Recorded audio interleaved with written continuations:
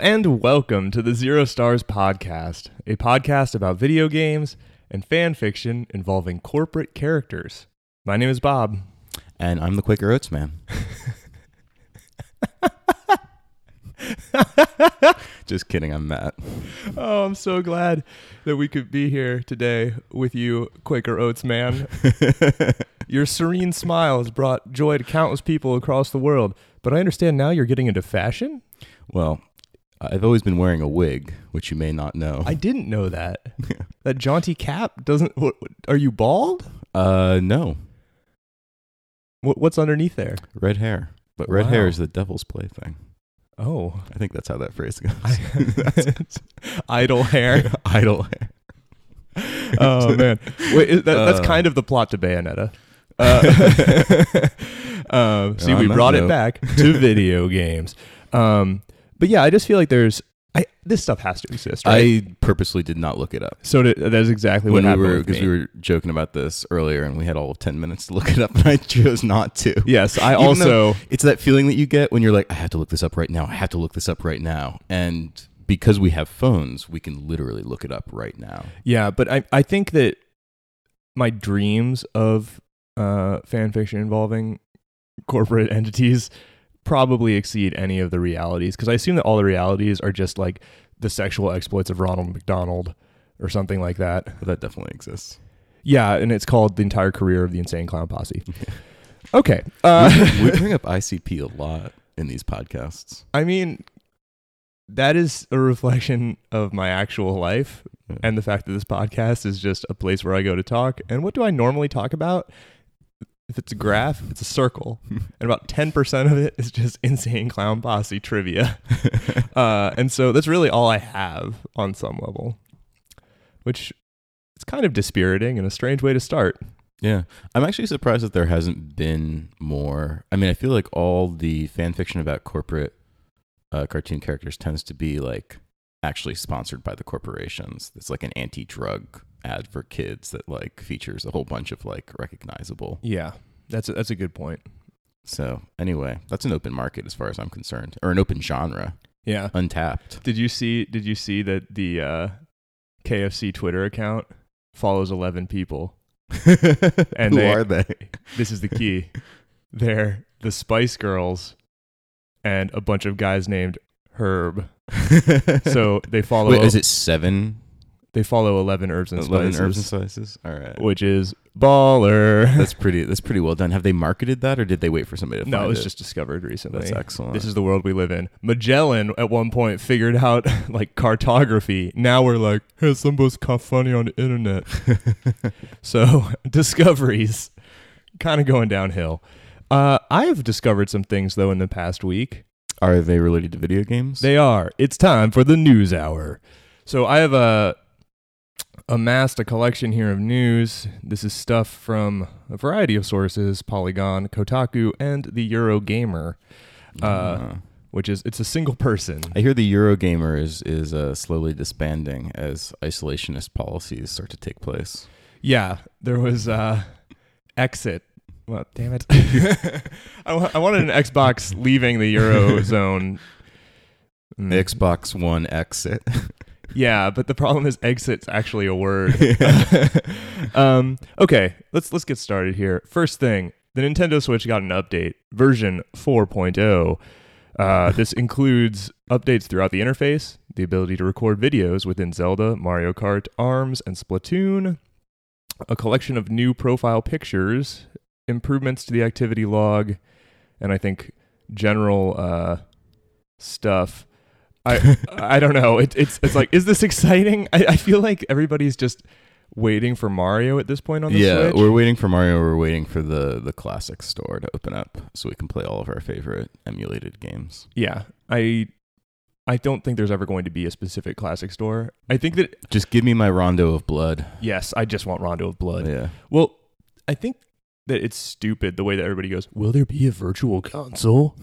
Because it's like, that was just a name. Like, the virtual console is not an entity. But like these stores tend to be, I can understand like that that impulse, because at the very least, I thought that the Nintendo store on the Wii and the Wii U was always relatively well organized by at least breaking things down between like, these are the indie games that we're putting out. These are like the major label games that you can purchase and download if you're crazy enough to do that on your like, what was it, like a 5 gigs Wii U.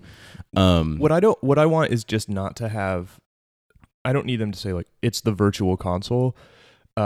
What they should do though is break it out by console, like they did, like all the vintage games. Yeah, I hope that they do that. I hope that they do break it down so that you can actually, because right now the Switch store is just like bucket. A line of, it is just like, keep scrolling, brother. Just a bucket of game slop. You want Zelda, you got to go all the way to the bottom. Yeah, exactly. Hook up the feed bag and find the nuggets at the bottom.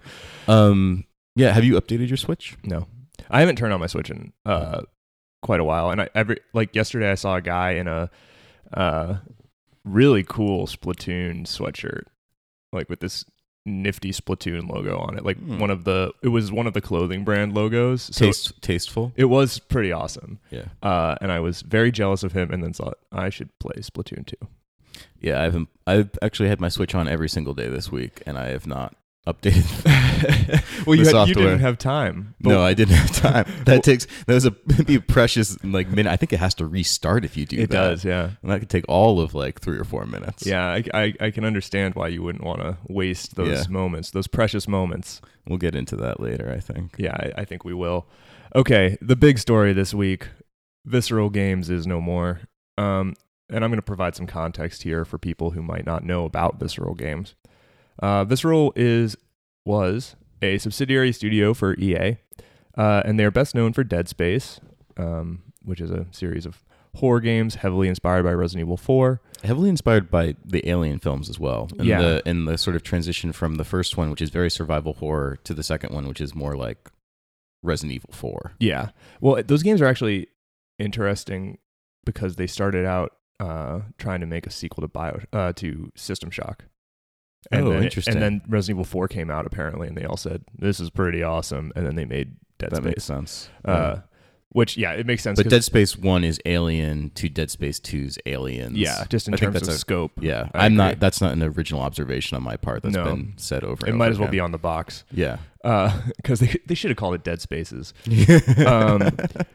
There are 2 ships. Actually, did you ever play Dead Space? I'm sorry, we're getting off track. But have you ever played the Wii Dead Space Extraction? The rail shooter? The rail shooter? No. It's excellent. I've heard that countless times. It's some of the most fun I've ever had playing a video game with another person. Oh, man. Because a rail shooter does not require much of the... I mean, as we know when we go to the arcades here in Chicago, the beer arcades, like...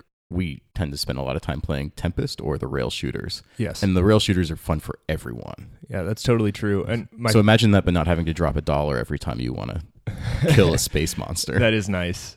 My favorite thing about any shooter in an arcade like that, where there's like a plastic gun, is that generally speaking, every time I'm at an arcade, I walk by at least one of these machines at one point, and there's just somebody who's got like a real combat stance and is just stone-faced, just blasting zombies. And you're like, oh, you went to the academy.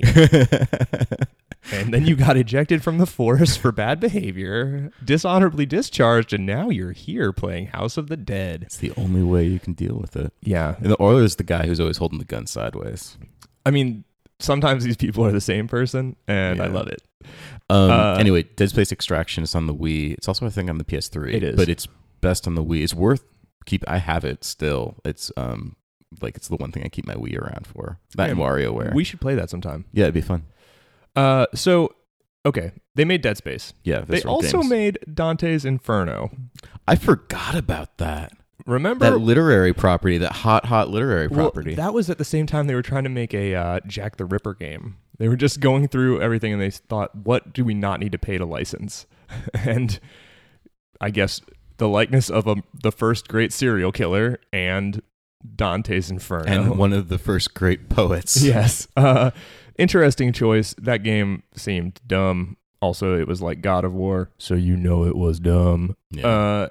At a certain point, though, recently they brought on Amy Hennig. She was the person who wrote the first 3 Uncharted games, and they were working on this Star Wars game that was supposed to be like Uncharted Star Wars. Yeah. An Uncharted trip to the stars. There's some very interesting interviews with Amy Hennig about working on this and how this is was essentially her dream project. But I believe that. When you bring on Amy Hennig to make a game, you know the kind of game that you want to make, which I think is going to be key to the story of Visceral's decisions to close, or the EA's decisions to close Visceral. Maybe. I think we're going to talk about that in just a bit here, because so on the 17th, it was announced that they're closing Visceral. This game is getting passed to another studio, but it kind of seems like it's dead. Yeah. And so, okay. How does this make you feel? You wrote me a message about this. You seemed pretty torn up by the demise of Visceral, something that I kind of didn't care immensely about, other than the fact that obviously it's terrible whenever a lot of people lose their jobs. Yeah, truly. And I mean, I suppose that there's the potential that EA is trying to find them other homes at other studios, since that's what they did with BioWare Montreal, which was the EA studio that made the most recent Mass Effect that also closed. I think that the thing that upset me, particularly along with the fact that people are losing their jobs, is the idea that the studio brought on Amy Hennig, because they brought on Amy Hennig to make the successor to Star Wars 1313, essentially, which was going to be a single player, kind of story driven. Another game that got canceled. Another game that got canceled, exactly. Not under Visceral, but at LucasArts, before LucasArts got closed. And you bring on Amy Hennig because you want the Uncharted style game. That is what you she is know known what for. you are getting. You know exactly what you were getting, and we don't know what this game from Visceral looked like, what it was going to be like. Obviously, I'm sure some people have a better idea than us, actual reporters probably. Well, and there are videos of it. There are. It's been shown. Oh, okay, I didn't realize it had even been shown. You can look at it. It looks like an Uncharted game. I think the thing that upsets me most is the fact that they decided to change their track on this, and that they decided that a story-driven Star Wars game was not actually what they wanted. Because if you kind of read into the journalists' notes on this, various journalist websites, EA seems to be taking it to another studio and going in a new direction, maybe keeping some of the assets, but they kind of want to remove the single player aspect, and it sounds more like they're doing kind of like a Battlefront-y type thing. I mean, all these, and I might be reading too much into this, but a lot of these major publishers want to do software as a service with video games because that's where the money is. Because if you're going to produce a $150 to $250 million video game, you need to be able to continue making money after that initial $60 purchase, and that sort of sucks. So that's a very good point, Matt, because the really interesting thing that I found while reading about this, Dead Space 2, a game that I think you like very much. I thought it was pretty good, yeah. Critically really beloved, sold 4 million copies, and you say that's a lot of copies. Yeah. That game cost $47 million to make, not including marketing, and 4 million copies was not enough to make money on it. So EA set expectations for games coming out of Visceral, for single-player games coming out of Visceral, that made it basically impossible for Visceral to be making money for EA as far back as Dead Space 2, which is 2012, 2011. Yeah. And,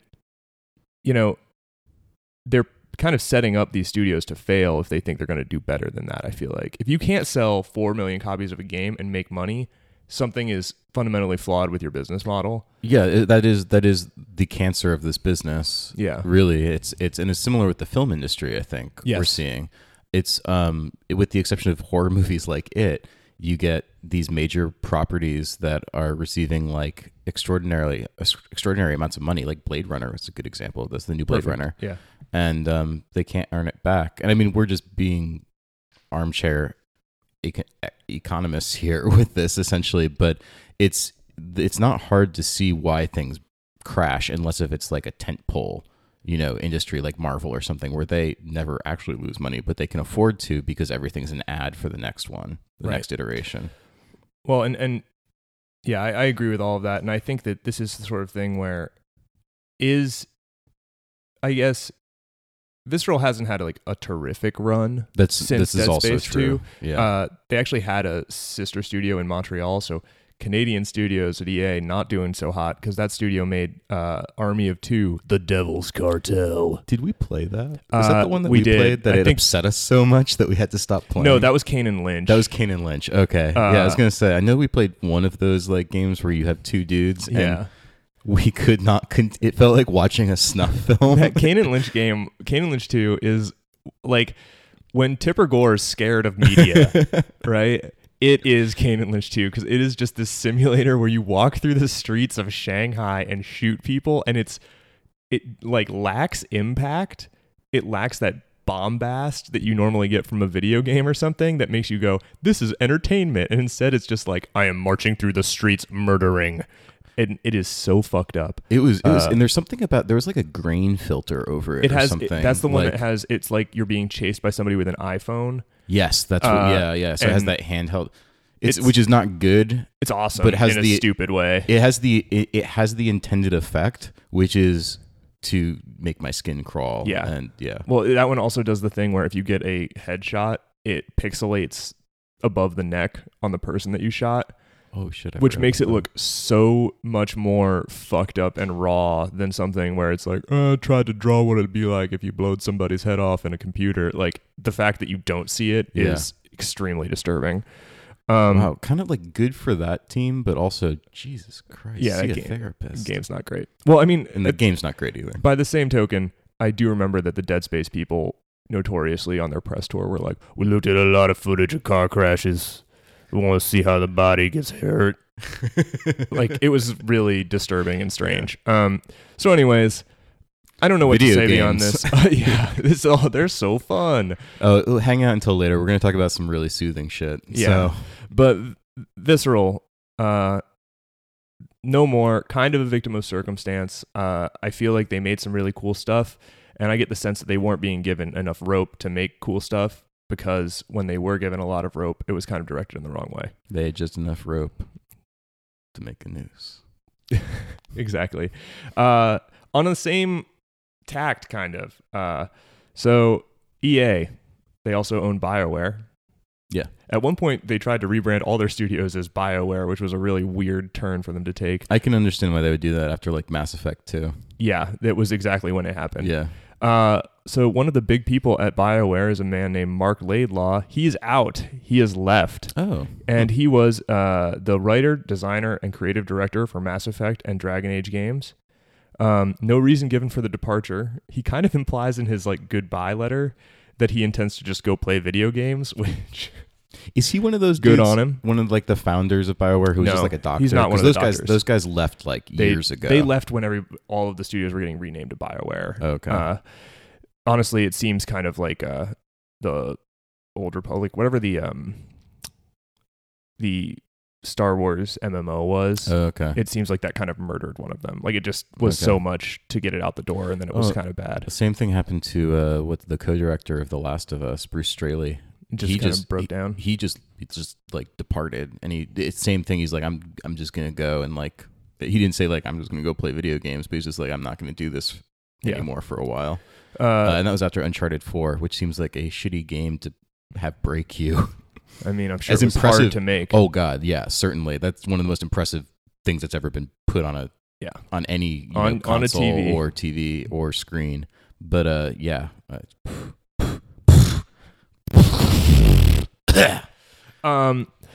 So, but he'd been there for 14 years at BioWare, Mark Laidlaw. This follows last year, David Gator, I believe I'm pronouncing that correctly. He was the lead writer for Dragon Age. Dave Gator? It's like Gaider. Oh, I wanted it to be Gator, like G-A-T. Yeah, that'd be so cool. Dave Gator. Dave Gator. I work in Florida. Do you remember one of my favorite writers in television is Dave Mango? Oh, Dave Mango. Dave Mango's great. Shout out to Dave Mango. Yeah, always. Dave Mango. Pour one out. Is he alive? I think he's alive. Oh, good for him. I assume he's a young guy. I picture a young guy who always wears shorts no matter the season. I picture an old guy who kind of like looks... Actually, I'm just picturing the dude in the Hawaiian shirts from Pixar. Oh, okay. Anyway, so Dave Gator had been there for 17 years. Was the main creative person for Dragon Age, like the writer, and he left last year. And so my question is EA just slowly, especially following Mass Effect Andromeda, thinking that maybe single-player games are for idiots and that all these people are just bailing because of that? It seems like it. Oh, 100%. There are rumors that there's another Dragon Age in development, and I'm very curious to know if either we never see that or if it's kind of the last gasp of single player games out of EA. But they've been shoehorning multiplayer into a lot of these games. Like Mass Effect had multiplayer. Yeah, they've been trying to do that for a while. Dead Space 3 had multiplayer. Yep. So, I mean, this is, the writing's on the wall, more or less. And it will be interesting to see what BioWare, which is, I mean, they made the Star Wars MMO, but BioWare is like the creator and of the modern single player RPG, Western RPG. Right. The only people who seem to be having great success with single player games are Nintendo at this point. And Rockstar. Although even Rockstar is just putting all their money into it's all online. GTA Online. What there's got to be somewhere else. I guess the Uncharted games, but I wonder if the Uncharted games really make money. That's a good question, and that's something that I've always wondered about too. I think like they kind of might just get people on the system. Yeah, but there's also, I mean, there's like studios like Arcane making Dishonored. Those games are pure. That's a good single point. player. That's a good point. You have like the kind of like the. I wonder. Tomb Raider? But Dishonored 2 didn't make much money. No, I could feel that game was not going to make tons of money. Yeah, I just you can tell when something's going to be broadly successful, and there was just no way. In the first, I mean, and I part think of that it's game because seems awesome. I'm sure it does. I wonder if there's a way to make a sequel for the same amount of money it cost you to make the first one, because it seems almost impossible. Because if you're making a sequel, I mean, making games now just costs more than it did before because everything is higher res. Yeah, higher resolution just like screws you over so much. It does. The assets you have to generate are a lot more intense. So much more time. Anyway, it's a tricky thing. It's really it really sucks. Speaking of high-res assets, this is our final news story. Turns out that Xbox One X is totally way faster than the PS4 Pro. So they did a thing at Digital Foundry. They compared Shadow of War, the Lord of the Rings game, on both of those, and the new bone just smokes the PS4 Pro. Does any of this matter? Do we matter? What matters? Nothing matters. Yeah. Are you intrigued by either of these machines for faster specs? The other day, I looked up the PS4 Pro on Amazon because it's my birthday soon, and I sometimes around my birthday, and I got a raise. And so sometimes around my birthday or when I get a raise, I didn't get a raise for my birthday, unfortunately. But good maybe enough. I should pitch for another raise for my birthday. You just yell, it's my birthday. I really need a new. God damn it! Yeah, I'm old as hell, and I'm not gonna take it anymore. No, everyone says he's an incredible negotiator.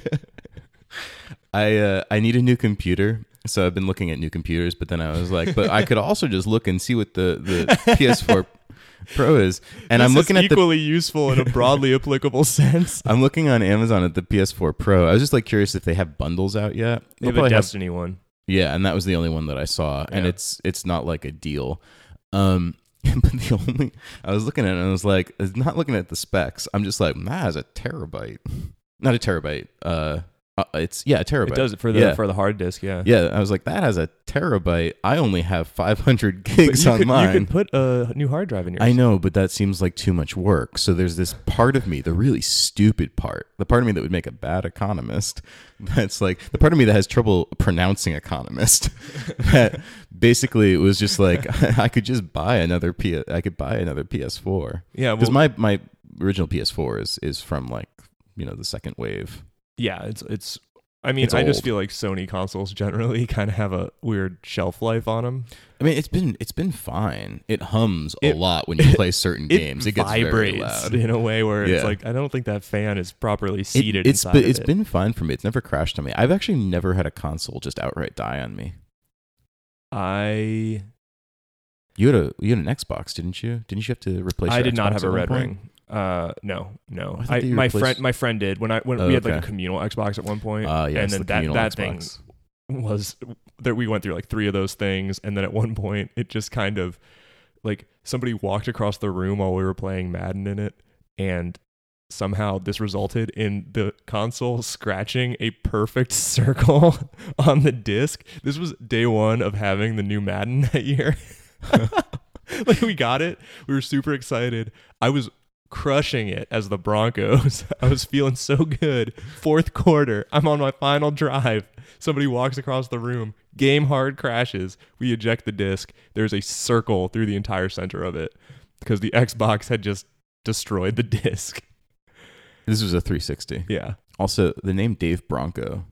Pretty good name. Dave Bronco. You just like the name Dave followed by something that ends in an O. Yeah. I know your secrets. That's I never had a 360 crash on me or break like that. I did have a communal Xbox. Yeah. Like the original Xbox with some friends in high school. And I still have it in that closet. Remember we tried to boot it up and that thing does not work anymore. No, it just keeps rebooting the Xbox screen forever. Yeah, it's got real issues. You can leave it on as like a neat little screensaver though. Yeah, it looks like 2001 right there. It really does. It is the most just like, I saw the Matrix. It was kind of cool looking thing. That is like branded the Matrix green. Yes. The color of that Xbox. Definitely. Yeah. I had a friend in high school who insisted that if you took the Xbox controllers out in the sun, they are not black. They are actually a very dark green. And I'm colorblind and I cannot verify this. So at some point we should. We need to take a break. Myth busting. Right now.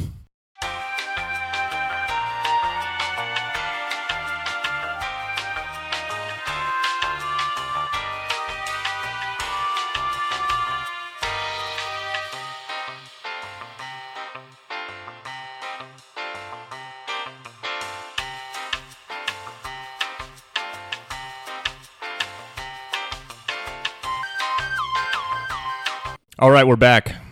We have done research. Field research. It has been 6 hours. And we have come sorting through my Mad Catz collection. Yes. To find the original Xbox. Well, actually, this is the S. It's the Xbox S controller. Non-Duke and Chris Vogliano, my friend from high school. You are correct, my friend. This thing is totally green. It's a very dark green in the sunlight. The back of the controller looks more green, but you think that might have something to do with just the plastic aging because this thing is it's a little this thing is 2 decades old or something. Oh no. I mean, God. This is what, 16 years old, 17 years, 15 years old, right around there. It's like if the Xbox was a child, it would now be able to drive. Yeah. Oh my God. This anyway, was purchased in 2002. Yeah, or maybe 2001. Man, it's not a great controller. No, it's not. It's better than the Duke. It is definitely better than the Duke. To its credit, it's better than the Duke. All right, and that's our news for the week. Obviously, we got to the most important thing last.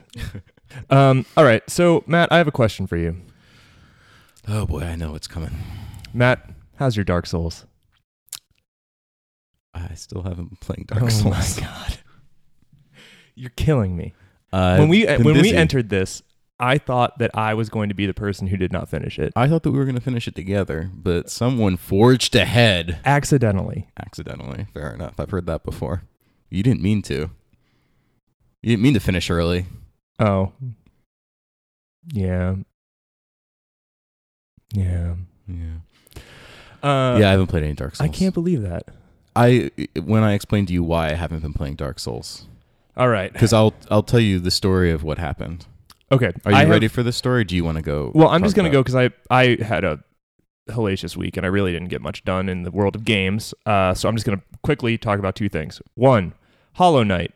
I got it on Steam months ago. Devotees will remember in like the second episode.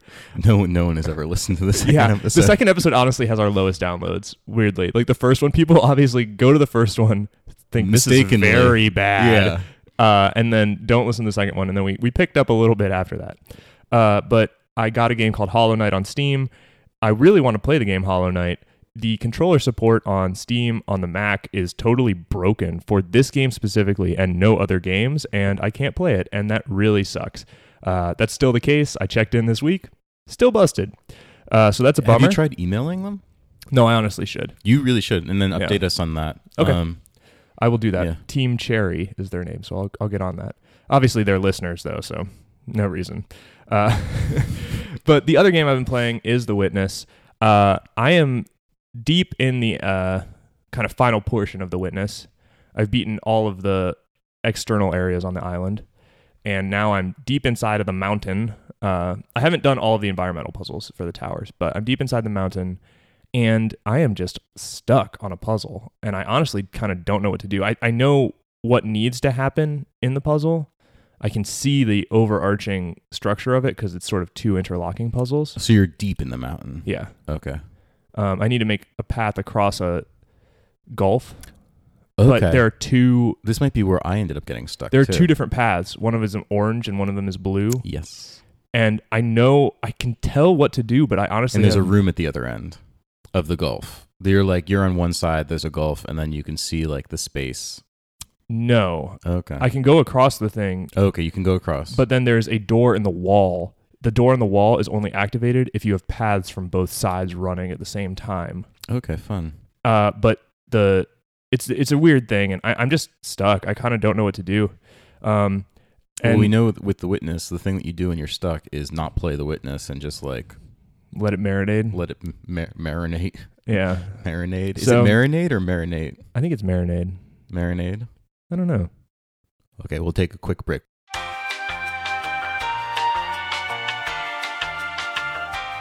So yeah, I have no idea what to do, and I'll probably come back to it, but it's really bumming me out because I want to get through that. That is a bummer, and yet it seems to be sort of the experience of that game, but it's a fine line between that kind of frustration when it's like it works for you and when it doesn't.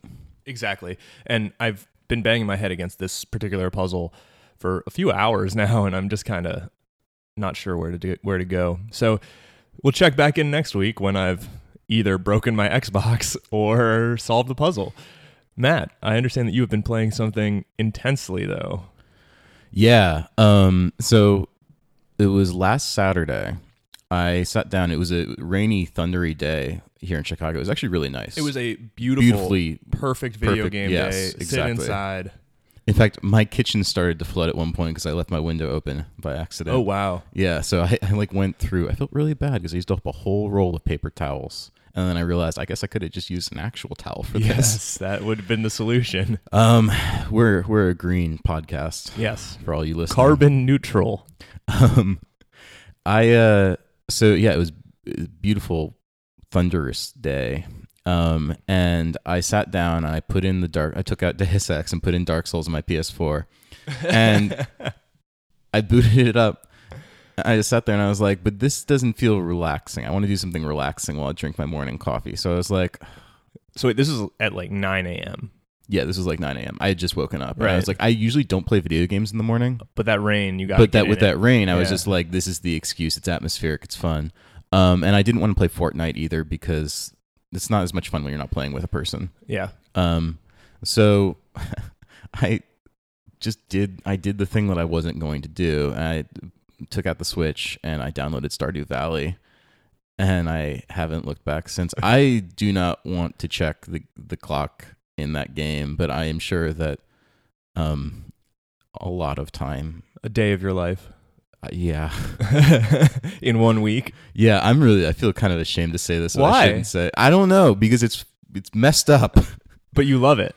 What is this game for people who might not know what Stardew Valley is? Stardew Valley is a game developed by one man over the course of like 5 years. I can't remember his name right now, I should have looked that up. We're going to take a break. Yeah, I feel bad that I can't remember his name. But anyway, you just go play the game. Just go play the game, and you'll find out his name. It's probably somewhere in there eventually. But what a labor of love this clearly is. So Stardew Valley is a game. It's very much like Harvest Moon. It draws a lot from Harvest Moon. You've never played a Harvest Moon, though. I can't. No, I don't think I ever have. Yeah. I might have like tooled around with the SNES one, Mm-hmm. but I never played Harvest Moon 64. I love Harvest Moon 64. It's weird though playing this game. I feel as though the rhythms are so natural to me and so familiar to me.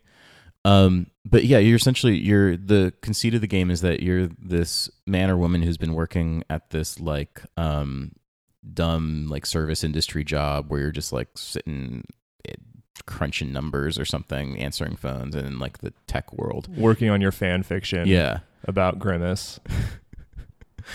I'm more of as we've established, more of a Quaker Oats man myself, because I am the Quaker Oats man. Right.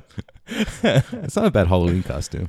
Oh, it's a great Halloween costume. Yeah. It takes a lot of investment, but anyway, so you're like at this job, and then your grandfather leaves you a farm, in sort of like a dilapidated farm, in this town, or in this place called Stardew Valley. It's right next to this little town called Pelican Town, and it's right by the beach, so the ocean's right there. It's kind of like this bucolic small town atmosphere. Although the major corporation that you previously worked for also like has like a grocery store. It's like a very Amazon sort of type thing. That's cool. So like there's this overarching, like, you can go shop there too if you want. Oh, that's such an update of Harvest Moon. In the era of Harvest Moon 64, it's a sleepy little mountain town. There's more going on here in that regard. You go through, each season is essentially like 28 days, so it's like a month. Yep. You spend your days harvesting crops. A lot of your time is spent watering the crops, strangely enough. Maintaining, and then weeding it introduces the gardens, right? Weeding the no, actually, there's no weeding. Oh, you don't have to clear the land. No, you do have to clear the land, but then there's less land upkeep. It depends on how much. You can really play this however you want. There's no lose state. But all your money comes from crops. And then there's a town that you interact with the townspeople. You can romance certain characters, whether you're playing it as a male or a female. You can romance anyone you want who's one of the available bachelors. We can talk about that in a little bit. You can keep like animals. It's pescatarian in an interesting way. As far as I can tell, I don't think you can harvest meat or send any of your animals to the slaughter, which is kind of cool. Yeah, I don't think you can do that in Harvest Moon either. Yeah, I like that. You can eat fish. You can fish. There's a fishing game in this that I initially hated, or not fishing mechanic really, and I now love it. Right. It's interesting. Like, I spend most of my time just like harvesting stuff. I finally invested in a coop, and I now have 4 chickens, and it like lets you raise your chickens. Yeah. I've named mine Henye West, Chicky Minaj, and J Coop. I thought you had 4 chickens. Oh, I haven't named the last one yet. I can't remember what I named the last one. It wasn't as good. I think it was like Kenchik Lamar. Henje or something. Oh, I like Kenchik Lamar. Kenchik Lamar. I do have a dog, but the dog doesn't really do much. But the thing about this game... Well, I mean, what would you expect it to do? Well, like, everything seems to have a purpose in this game. Even the trash, you occasionally, like, will be fishing and you'll just, like, get a soggy newspaper instead of a fish. And even that can be used for something. So there's this element with the dog that it kind of, like, just hangs out around the farm. And I walk up to it, and if you press A, it just, like, has a heart over its head. And it's because it loves you. Yeah. And so that is very akin to the dog from Harvest Moon, where you're just hanging out with your dog, though. And so, like, it's your dog friend. And the dog doesn't even necessarily follow me around. It like has its own space. Yeah. But there's definitely probably a function to the dog that I just don't know about yet. Do you have a horse? I don't have a horse yet. I can get a horse if I want. Is there horse racing in the town? I don't know. Oh. That's the thing, is that there's so much to this game that there's like you explore gradually. I mean, so like I kind of thing that it reminds me of in many ways is there's a lot of Earthbound in it. Especially the character design. There are some enemies that they're pulled directly from an Earthbound game. There are enemies. Yes, and that's something that I'll get into in just a second. One of the things, actually, well, there's combat in the game. Okay. It's very like Zelda light, where you swing a sword. That is different than Harvest Moon. It's very different from Harvest Moon. So there are dungeons, and there's a dungeon, and there's enemies in it. You like fight these little like slime things and these like crabs, and then there's actually a surprising number of enemies. But that's only like you choose to interact with that insofar as much as you want to. It's like these mines on the outskirt of town that like are essentially just a series of levels that keep going deeper. What do you deeper, get deeper. for doing that? You can get a lot of cool jewels in the mines. Cool jewels. There's and then you can bring the jewels to the blacksmith. You can sell the jewels. You can use things with them. You can donate them to a library. And if you donate enough stuff to the library, the librarian starts like giving you rewards, like paintings and stuff you can put in your house. Then you can expand your house, etc. In Harvest Moon, I always romanced Library Girl. Okay. Well, we'll get to that too. There's so much that There's so much. It's funny because I haven't played this. Yes. But I love Harvest Moon 64 so much, and I've wanted you to play it for so long that now I'm trying to map my experience to this. You can play this game. I know, but I know how much time Harvest Moon has already taken from my life. Yeah, that's the thing. And I don't know if I need to do it again. When I write my review of this game, it's like I already have like the title picked out, and I'm just gonna like Stardew Valley is a chamomile addiction or something like that, because it is a very soothing game because you don't, there's no onus on you to do certain things. But there is a lot of satisfaction that comes from being efficient. Yes, there is. But then there's also times when it's just like, I don't actually have anything planned for today, so I'm just going to like go fishing or wander around and like forage for like grapes or blackberries or something like that. Mm-hmm. So there is some combat, like I said. So there's some Zelda in this. The thing that interests me, and I haven't really fully thought this out yet, but kind of like as much as this game is like Earthbound, one of my favorite games ever, and as much as it's clearly like Harvest Moon, it also has a lot in common with Link's Awakening, which is the Game Boy Zelda. It came out in like 91 or something. Your favorite like that. Zelda. It's my favorite Zelda. And is I it wonder, still your favorite Zelda following Breath of the Wild? I can't even answer that. I'm actually curious. I had never really considered where Breath of the Wild falls for me. It's the one that I would say is my favorite Zelda if people were to ask me like this, but I would also, like if I had to pick, would probably pick Breath of the Wild to play like on a desert island. I would tell somebody, I'd say Majora's Mask is probably actually my favorite, and then I would quietly take my Switch with me. Yeah.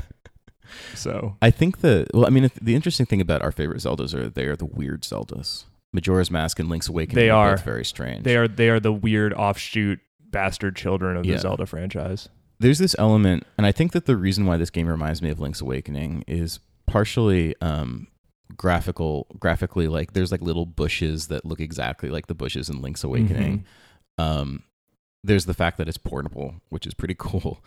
I think that it's also, though, that like Link's Awakening is the first time I remember encountering a town in a video game, something that felt like a living, breathing place with like people in it that seemed to have routines outside of like your... You are just a citizen of this place. I was reminded recently that I can't remember where I read this, but like somewhere online about how one of the influences for Link's Awakening was Twin Peaks. Oh, that makes a lot of sense. And it makes a lot of sense if you go back and look at it, because especially for the time, 1991, especially for a little game on the Game Boy, Link's Awakening had like a very robust town life. It had this town that was very mysterious and had like these interesting characters in the town. It did a lot with very little. There was like that one patch of gardening of grass that you could always go to. It would like refresh every screen, and like if you moved from one screen to another, and you could just like go there harvesting jewels and stuff, and that felt enormous at the time by comparison. So I think that like this game makes me think of Link's Awakening in a way that I really enjoy, and that feels like extraordinarily nostalgic and satisfying to me. The one thing that it has that Link's Awakening does not have is romance. Romance. I am playing as a woman because, of course, I pretty much always play as a woman. You do too, don't you? Yeah. Yeah. But you can romance men or women. I am not really working too hard to romance anyone, but the one that I actually have the most hearts in is this girl named Penny. I have the most hearts in is such a funny way. Oh man, I didn't even think of but we should just start using that in real life. Yeah, we should. We should have oh man, that sounds like a dating app. Most hearts, or what would we call it? Something hearts. How many? I don't know. How would it even work? Heart containers. I don't know. But there's heart containers and you fill them up. Heart container is not a bad name for a dating app. Yeah, it's not. We could probably do better. Let's take a break. In any case, like this girl Penny, who's like a bookworm, and she's like the kind of like teacher for the two kids that live in this town. She's their tutor.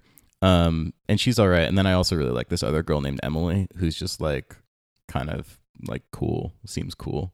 She's like, she wants to be like skateboarding. No, there's a dude who skateboards. Oh, awesome. So I feel as though I actually had gone into this game kind of wanting to romance a guy. except for all the male suitors really suck. And all the guys that I do want to romance are married and ineligible. Classic so I find problem. myself being real nice to like some of the like married men in town. And then this is taking a turn. so you can still like, you're a homewrecker. you can still win them over, but you can't romance them as far as I know. But yeah, I don't want to be a homewrecker. I just like you just Demetrius. decimate this town. Demetrius can get it. Like he's like a researcher and scientist, and he's just like real cool. Yeah, he sounds But cool. he's unfortunately married, I think, to Jody. I can't remember who he's married. No, he's married to Robin, who built my coop. Well, that's nice. Yeah, I like Robin, so I don't want to get in I between was that. say this feels like you're really playing both sides of that fence. Well, there's this moment when I was helping out Demetrius's daughter, Maru, and I was like, gave her a birthday present or something else, or I did like a quest for her. You can occasionally like get optional quests from the town, like People want board. things. Yeah, like people post things to like this bulletin board in town. And so like I did a favor for Maru, and Demetrius was like, just so you know, I don't want you to like complicate things with Maru. Like I was like, Demetrius, my friend, no, like it is not Maru that I have my eye on. But in any case, Oh, Maru, you could romance Maru. you could romance Maru. Oh, that is, whoa. Yeah. So This is a difficult thing to unpack. so like but like all of this is optional. There's this guy named Linus who lives on the outskirts of town in a tent, and he's like meant to be sort of homeless, and like sometimes we'll just bring him blackberries because I know he likes blackberries. You have a lot of hearts with Linus? I have a few. Oh, no. But like I mean obviously the hearts like mean different things for different characters.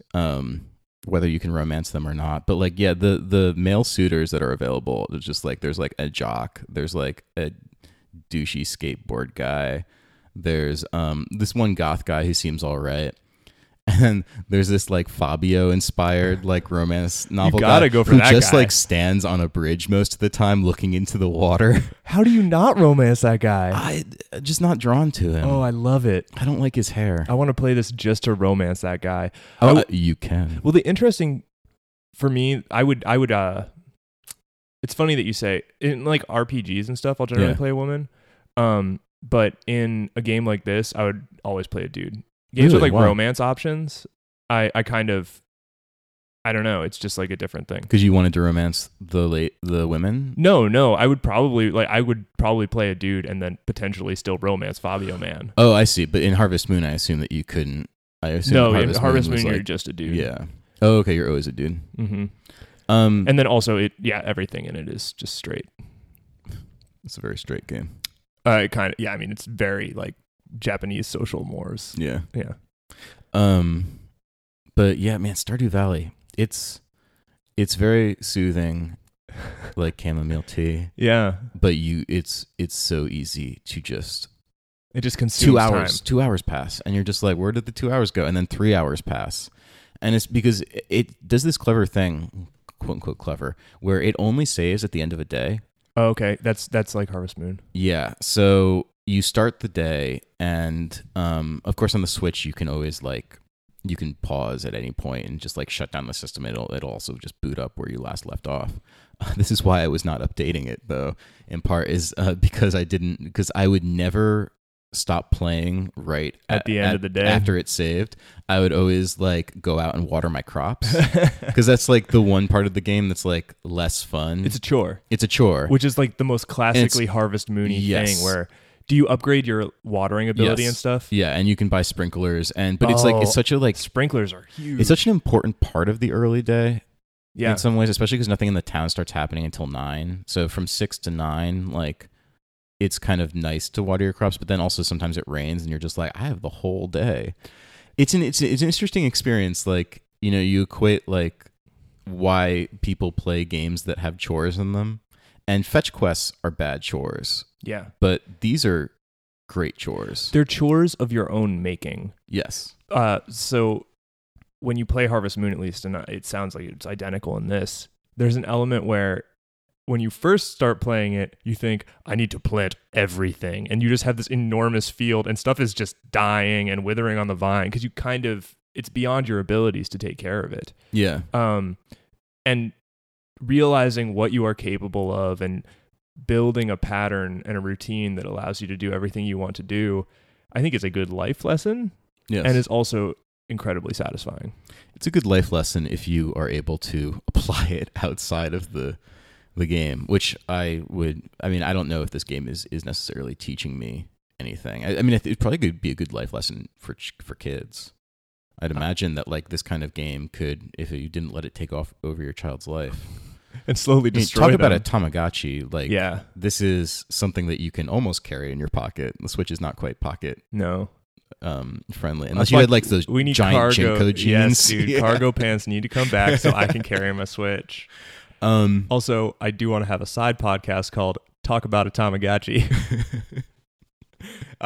We never talk about Tamagotchis, though. That's the weird thing. It's actually about things that have replaced our Tamagotchis. Like friends And a life. and a life. And an actual pet. You don't have an actual pet. No. Someday. Yeah, we can dream. Yeah. Anyway, it's a really great game. Awesome. Awesome soundtrack too. Like, I never turn off the music. Yeah. It's fantastic music. I'm in fall right now, and the fall music, when the fall music starts up on the very first day of fall, and like of course, like everything changes overnight when you move from season to season. It's just like beautiful, beautiful music. It's hilarious because I'm hearing the Harvest Moon music the entire time we're having this conversation, and my assumption is that it's identical. It's obviously not. Yeah. But just talking about this type of game, the way that you just have these rhythms in it, the music just wears a groove in your mind. Yeah. Even even right now, I'm just thinking like, man, I need to make sure I have enough hay for winter because winter's coming, and it seems like nothing grows during winter. We'll see if that's true. But I have my, chickie Minaj and the other chickens to take care of, and if I don't have hay, they'll never die, I presume, but they'll be like grumpy with me. You can put hearts into your chickens won't too. Produce. Yeah, they won't produce, and also they have like a 4-heart thing that you can fill up gradually by like petting them every day. Yeah, that's totally Harvest Moon. Yeah, but then there's other stuff like I have beets that I want to pickle. You can pickle anything in this game. That's great. Yeah, or turn it into a jam. You can make mayonnaise, which is kind of weird. That's very mayonnaise Japanese, certainly. yeah. Even though I don't think this is a Japanese. No, game. it's not. It's made by a dude in Seattle. Great. Awesome. Yeah. Well, I look forward to checking back in with you as your journey continues in the world of Stardew Valley. Knowing myself, there's going to be a point when I hit like a certain number of hours in this game, and I will just hard stop and never play it again. That's kind of sad, but I completely understand. Yeah, because I'm just going to be like, I can't actually fit this in. It's going to be something in my life is going to take over this space, and it's hopefully not going to be another video game.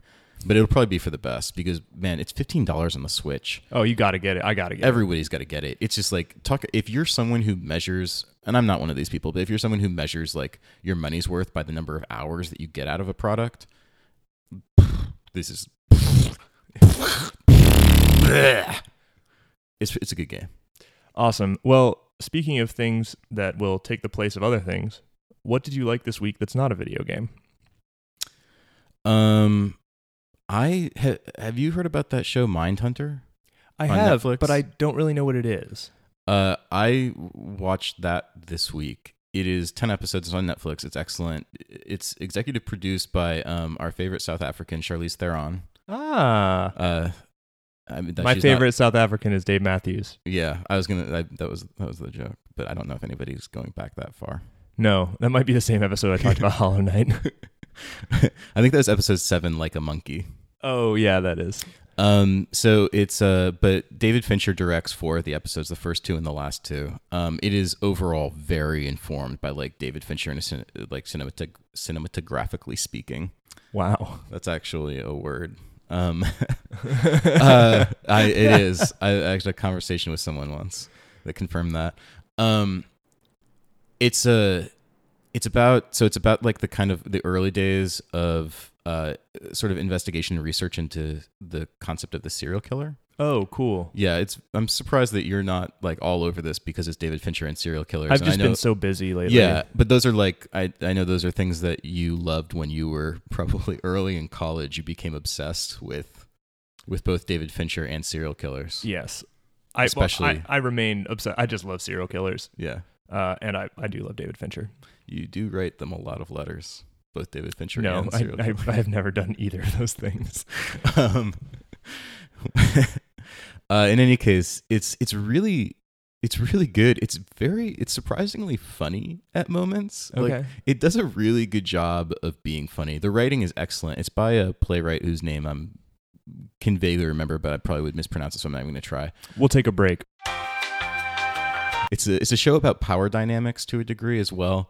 And like the ways that they finally start alluding to the fact that that sexually motivated killings and rape and stuff is not actually sexual, but power related, and then the way that the power dynamics work on the team and the way that his ego sort of changes over the course of the show, along with his relationship with his girlfriend, is all very interesting. So it's really, I wasn't even going to say this much about it, but it's really well acted, really well shot, really well written. A really excellent show, kind of like Mad Men meets SVU, but in a positive way. That sounds terrific. I will 100% look into that.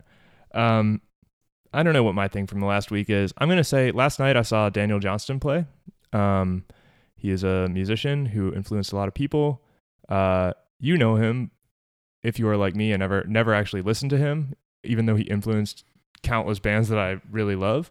You know him because Kurt Cobain wore that shirt with that frog drawing on it all the time. Yeah. And it says, "Hi, how are you?" And that's a Daniel Johnston shirt. So he kind of came to prominence in a lot of ways because in the 80s he was on MTV once in a special, and then Kurt Cobain wore that shirt and everybody knew who he was. He had an ill-fated record deal and put out a record in the 90s on a major label, but other than that, he just made a bunch of cassettes in the 80s.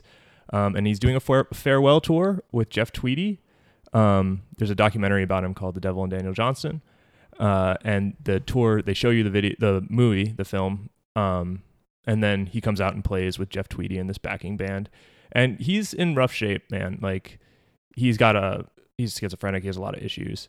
And it's a powerful thing. Yeah. Not because it's the most incredible musical performance you've ever seen or anything, but because the songs that he wrote are really astonishing. So is that it? Did you have any questions left for the Quaker Oats man? No. How does instant oatmeal work? How is it different than regular oatmeal? That is actually an incredible question. Yeah, I don't know the answer. He knows? He must know. Is he a scientist? He keeps the answer under his hat. Beneath his wig. He's actually made of instant oats. All right. That does it for another episode of, what is this called? I don't remember. The Zero Stars Podcast.